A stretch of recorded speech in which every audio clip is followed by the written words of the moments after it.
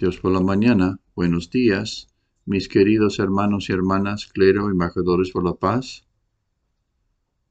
Hoy me gustaría hablar acerca de Dios, las mujeres y la paz mundial. Palabras de la antología de la Madre Verdadera, tomo 2. Dios, las mujeres y la paz mundial. La naturaleza del amor de Dios significa dar completamente y luego olvidar lo que Él ha dado. A diferencia de algunos que calculan cuánto han dado y deciden que es suficiente, para Dios lo suficiente nunca es suficiente. Además, el propósito de Dios al crear el mundo era tener un compañero de amor. Su propósito al crear padres e hijos, esposos y esposas, y todas las cosas en este mundo, en pares, complementarios, era fundamentar el amor verdadero a través de su creación.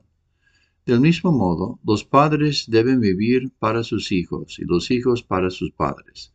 Los esposos deben vivir para sus esposas y las esposas para sus esposos.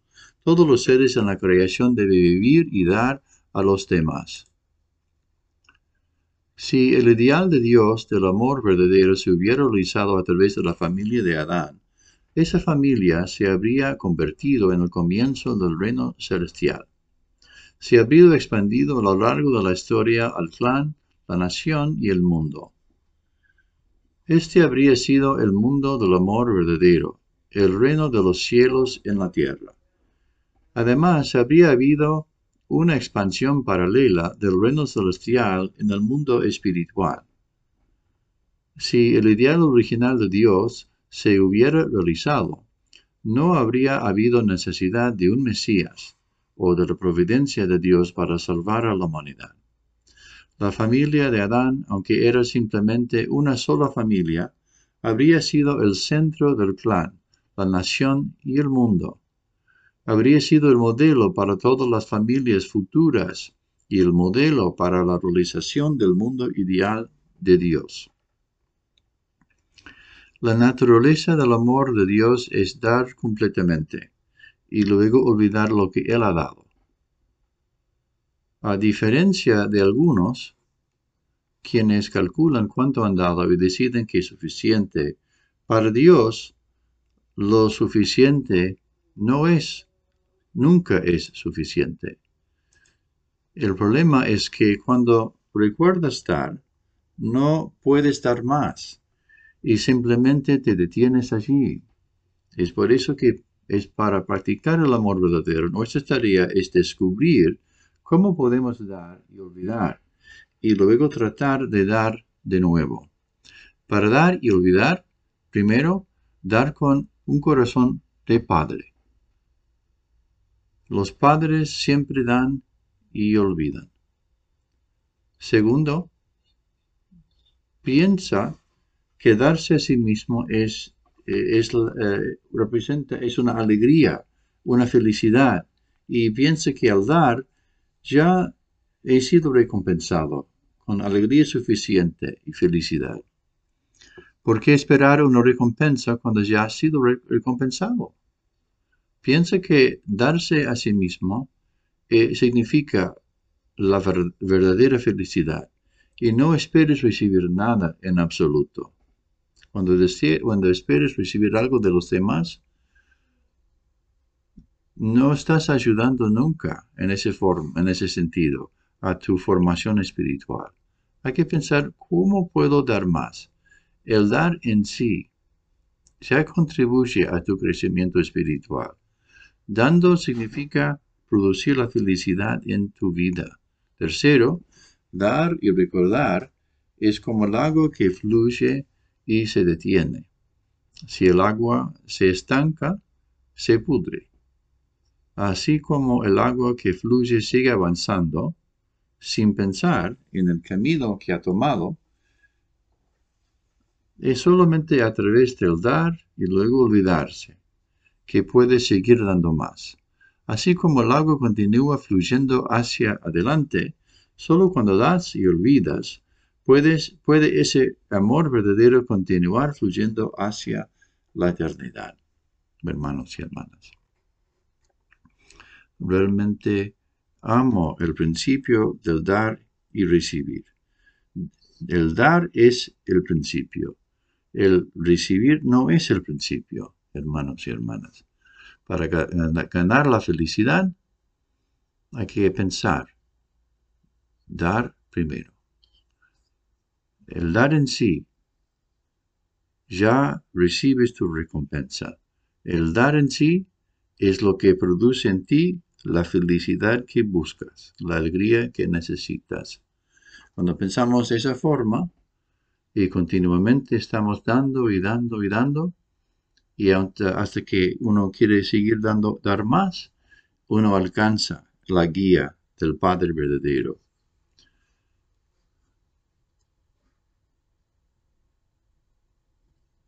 Hay que tener esa actitud de amor verdadero, servir a la gente, a la nación, al vecino.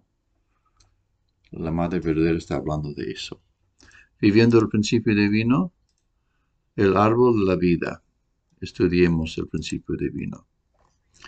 El árbol de la vida. Según la Biblia, la esperanza de las personas caídas es alcanzar el árbol de la vida. En Proverbios 13:12, los israelitas de la era del Antiguo Testamento miraban el árbol de la vida como su esperanza. Asimismo, en Apocalipsis 22:14, la esperanza de todos los cristianos ha sido acercarse y participar del árbol de la vida. Sin embargo, en Génesis 3:24 está escrito que cuando Adán cayó, Dios bloqueó su camino hacia el árbol de la vida al colocar a los querubines con una espada de fuego para protegerlo. De eso también podemos deducir que la esperanza de Adán antes de la caída era el árbol de la vida. Adán fue expulsado del jardín de Edén sin haber alcanzado su esperanza, el árbol de la vida. Desde entonces, para los seres humanos caídos, el árbol de la vida sigue siendo una esperanza incumplida. Estudiemos la palabra del Padre. El secreto al buscar el principio. El primer secreto cuando se busca el principio es hacer que el principio y el final sean iguales.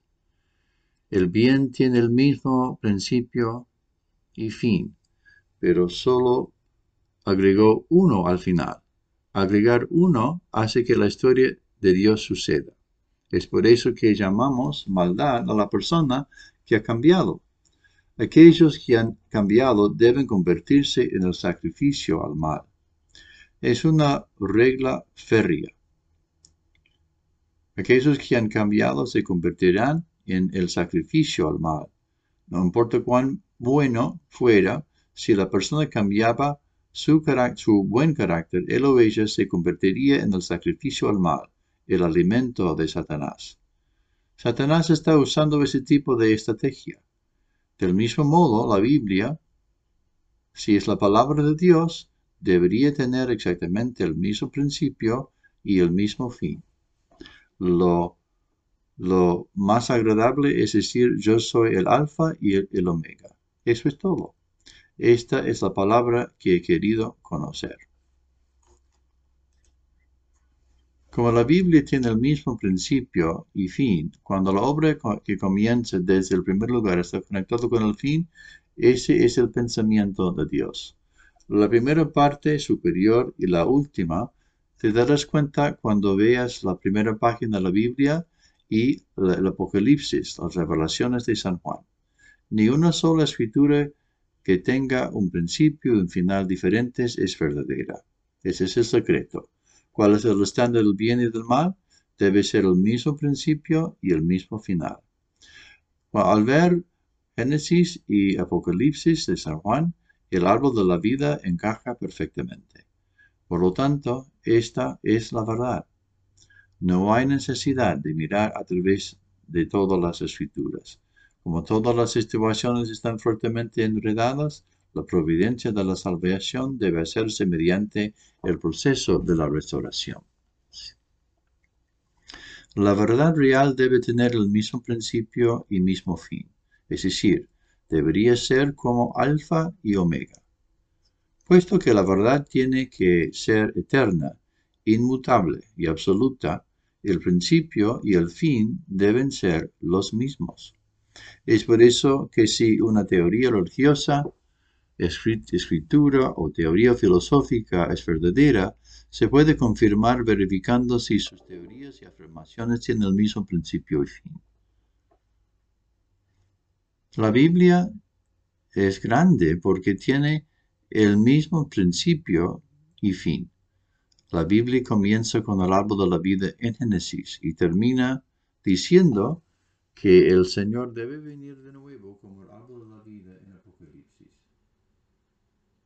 Al observar esto, podemos ver que la providencia de Dios ha sido trabajada con consistencia. La verdad no debe cambiar.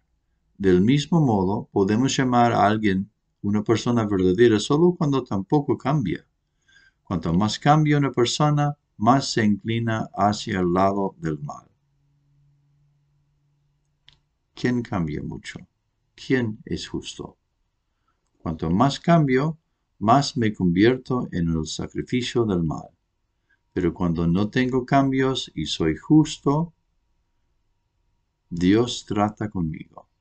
Entonces, ¿qué debemos hacer para convertirnos en personas que no cambian? Necesito crear algún tipo de plus en la parte superior del contenido que me di cuenta como verdad. Eso significa que necesito crear beneficios de amor en mi vida. Si sufres una pérdida en tu vida de fe, seguramente te convertirás en una persona que cambia. Por lo tanto, siempre debemos crecer y cosechar beneficios y multiplicarnos en nuestra vida de fe. Si decides hacer junto que continuamente, intenta hacer al menos una cosa. ¿Qué piensas de los padres verdaderos? Una vez que hayas aceptado a los padres verdaderos como Salvador, no puedes cambiar de bando en el camino. Por lo tanto, no pierdes tu primera motivación. Así es como te vuelves justo. El Ministerio Juvenil de hoy.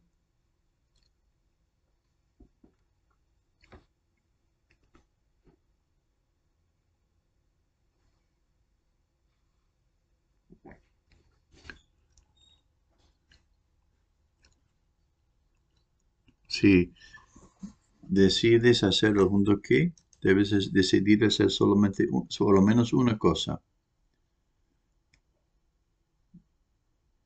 Por lo tanto, no pierdes tu primera motivación. Así es como te vuelves justo. Un punto muy importante que quería compartir con ustedes. Ahora sí, el Ministerio de Juvenil de hoy. ¿Dónde estás buscando a Dios? Una pareja no puede encontrarse con Dios cuando están separados. La reunión del esposo y la esposa es la reunión sustancial de Dios el Padre y Dios la Madre. Por lo tanto, una pareja no puede encontrarse con Dios cuando están separados. Los padres verdaderos nos han mostrado y enseñado tal vida de pareja. Cuando una pareja deja a su pareja, no pueden formar una relación con Dios. Individualmente, cuando dejo la mente espiritual, que es el origen del logos en mí, no puedo formar una relación con Dios. Solo cuando la mente y el cuerpo espiritual son armoniosos, Dios puede trabajar conmigo. Sin que el esposo y la esposa hayan dado y recibido con un corazón adelante, no hay manera de buscar a Dios en ninguna parte. Si una pareja secular pelea entre sí y va a la iglesia y ora, Dios podría tener piedad de ellos. Antes de comenzar la familia, si te arrepientes de tus pecados mientras ayunas y oras y ofreces Johnson toda la noche, Dios podría perdonarte y darte otra oportunidad. La reunión del esposo y la esposa es la reunión sustancial de Dios el Padre y Dios la Madre. Así como la mente y el cuerpo no se pueden separar, en el mundo ideal, dado que la pareja es una pareja como una estructura, nunca se pueden separar. Por lo tanto, una pareja no puede encontrarse con Dios cuando están separados.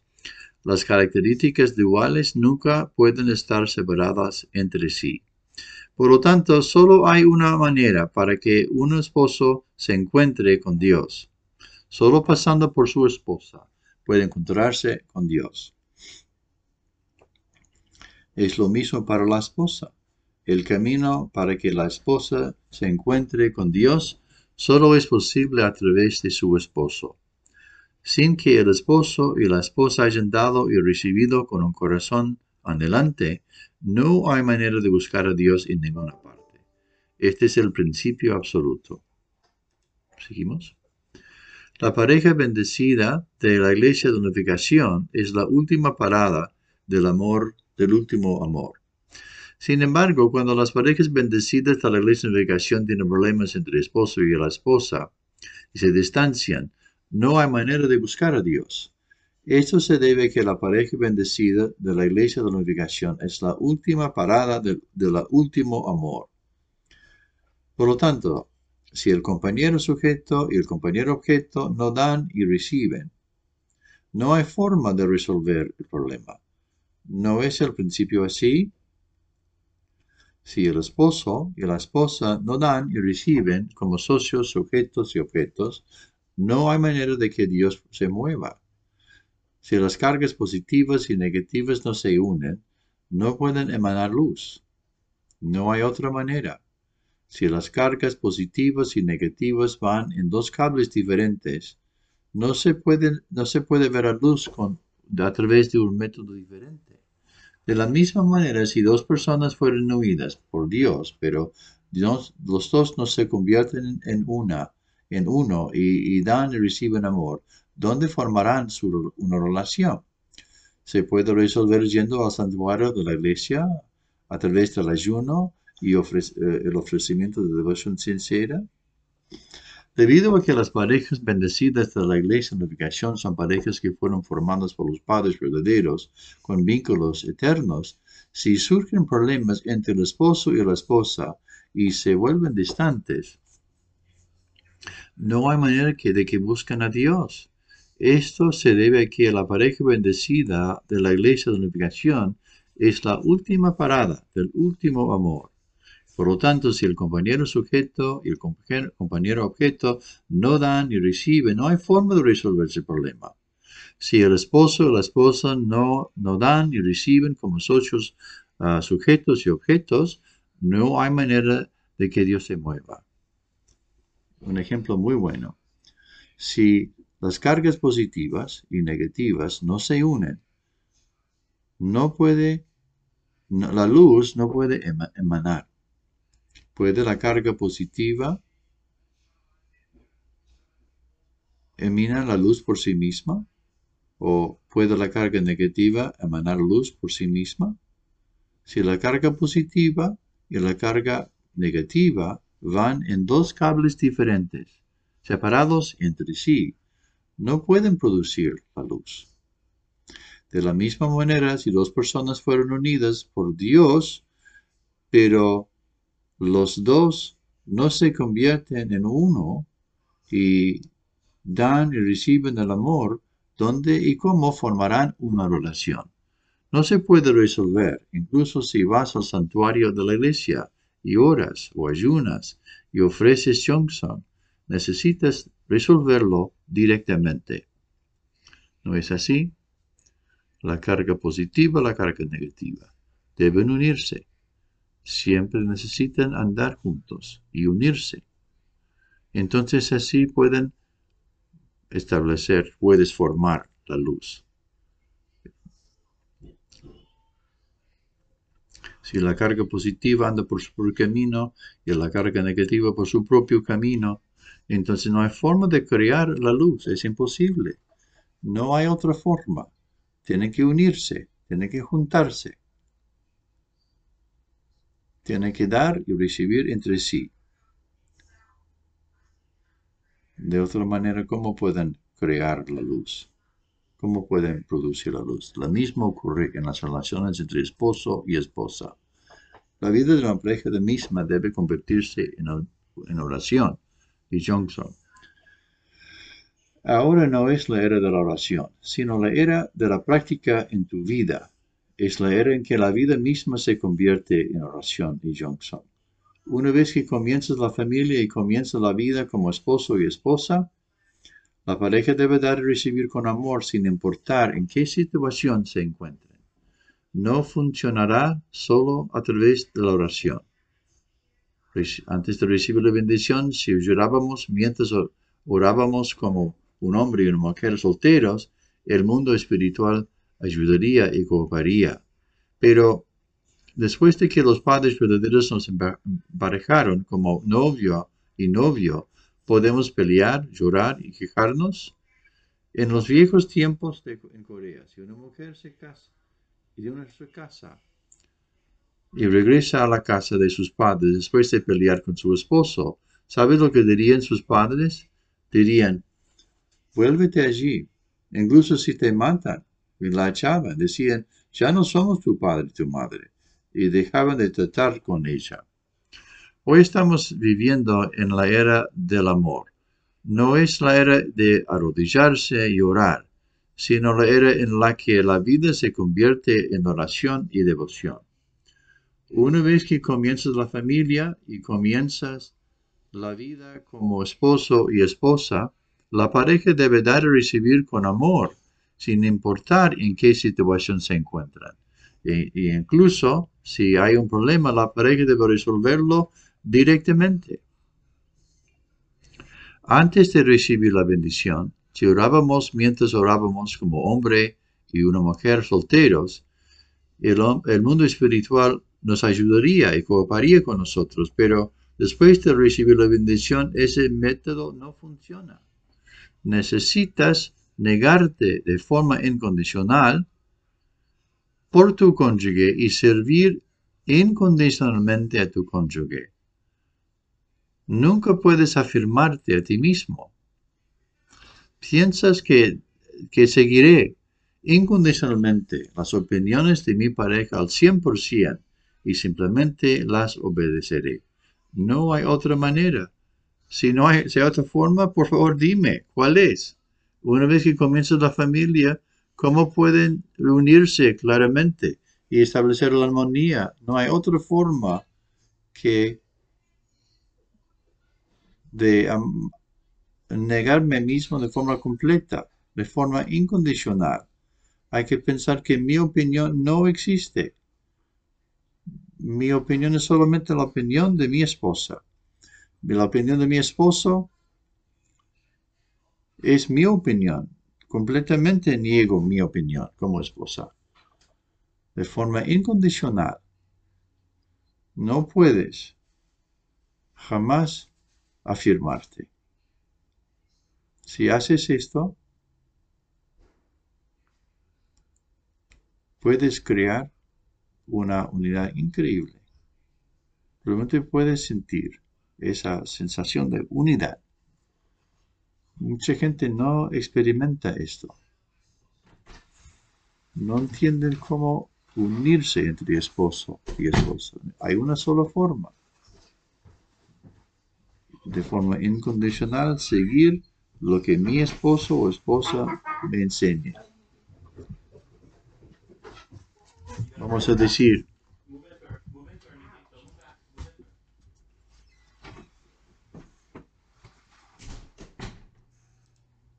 tienes que andar con una motivación muy clara. Obedecer primero. Y luego tu esposo, más tarde, el mundo espiritual interviene y corrige al esposo o a la esposa. Hermanos y hermanas. Estaba luchando mucho con este tema durante mucho tiempo. Entonces llegué a decir, no existo frente a mi esposa. Este tipo de perspectiva, completamente negarme a mí mismo, incondicionalmente unirme. Ese es el camino que puedes crear una unidad hermosa, no solamente a través del esposo o la esposa, sino que hacerlo los dos, uno hacia el otro. Por lo menos, por un lado, el esposo o la esposa debe hacer esto, por lo menos.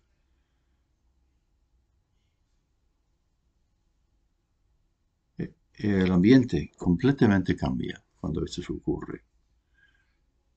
Para, para entender esto, para darme cuenta de esto, me llevó mucho tiempo. Al comienzo yo pensé, yo tengo razón. Yo sé el principio, conozco el principio, tengo más experiencia. Yo soy el pastor. Yo soy el pastor. Yo estudio la palabra de Dios más que mi señora.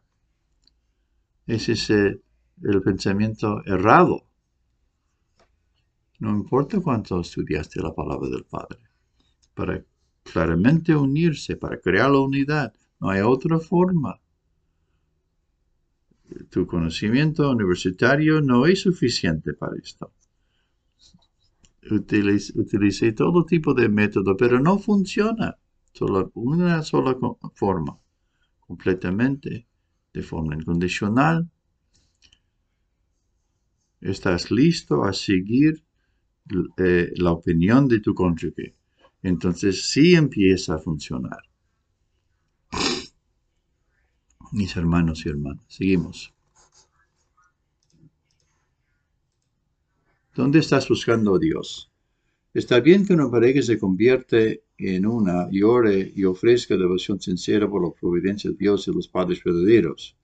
Sin embargo, no es razonable que una pareja ore y ofrezca devoción sincera solo porque no se llevan bien. Resolver problemas y ganar fuerza para tu espíritu sucede cuando das y recibes bien entre marido y mujer.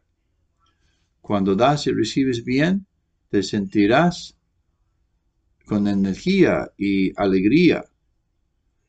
Y el esposo es Dios el Padre y la esposa es Dios la Madre. Pero ¿dónde encuentras a Dios? Si ignoras al Dios frente a ti, ¿dónde puedes buscar a Dios? Cuando el Dios del esposo es su esposa y el Dios de la esposa es su esposo, se pueden resolver los problemas y dicen, Dios, ¿qué debo hacer? La solución al problema radica en la pareja justo frente a de usted. Para resolver problemas necesitas dar a Dios, dejar a Dios a un lado y ir al santuario de la iglesia, o tienes que hacer un viaje largo. Una vez que se convierten en pareja, deben conversar entre sí y respetar las opiniones del otro. No pienses en ti mismo como Abel o en el compañero que le dice que te siguen incondicionalmente. La pareja necesita pensar en uno en el otro como Abel y estar y colocarse en la posición de Caín. No es razonable que una pareja ore y ofrezca devoción sincera solo porque no se llevan bien. La razón por la que una pareja no puede convertirse en una es porque piensan que la otra no está de acuerdo con uno mismo o que no viven por su bien. Entre una pareja no hay que pensar que no existe, hay que pensar que no existe la propia opinión. Debe obedecer solo las opiniones y pensamientos de la otra persona, pensando que son el principio. La otra persona sabe lo que está bien de lo que está mal. El que obedece sin hablar primero es victorioso.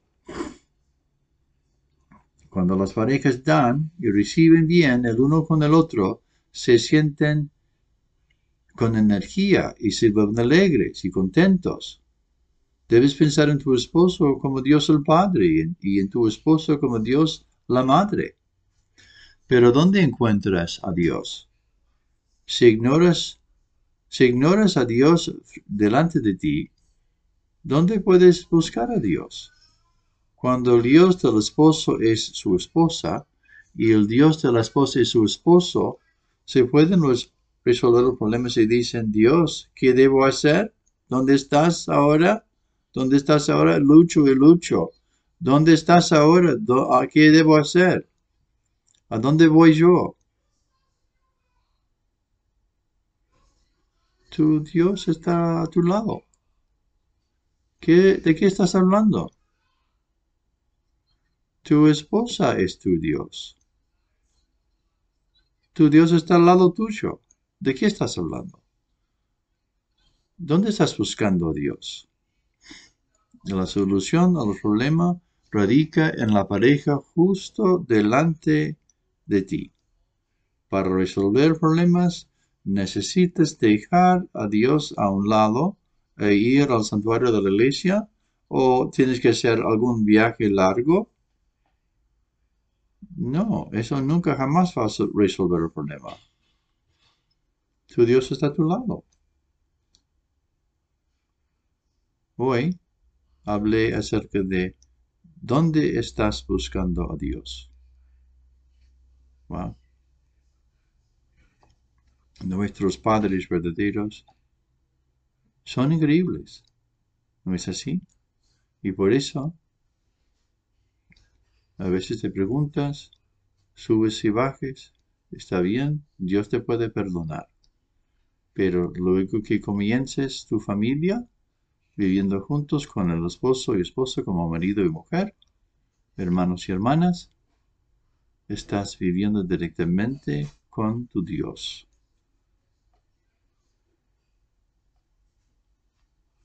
Tienes que, tu esposa es tu Dios. Tienes que escuchar a tu Dios. Tienes que negarte completamente de forma absoluta.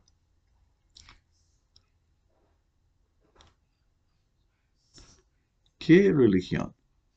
¿Qué otra religión enseña de esta manera? Estoy tan agradecido por nuestro principio divino, tan agradecido por nuestros padres verdaderos y sus enseñanzas. ¿No es así? Muchas gracias, que Dios les bendiga.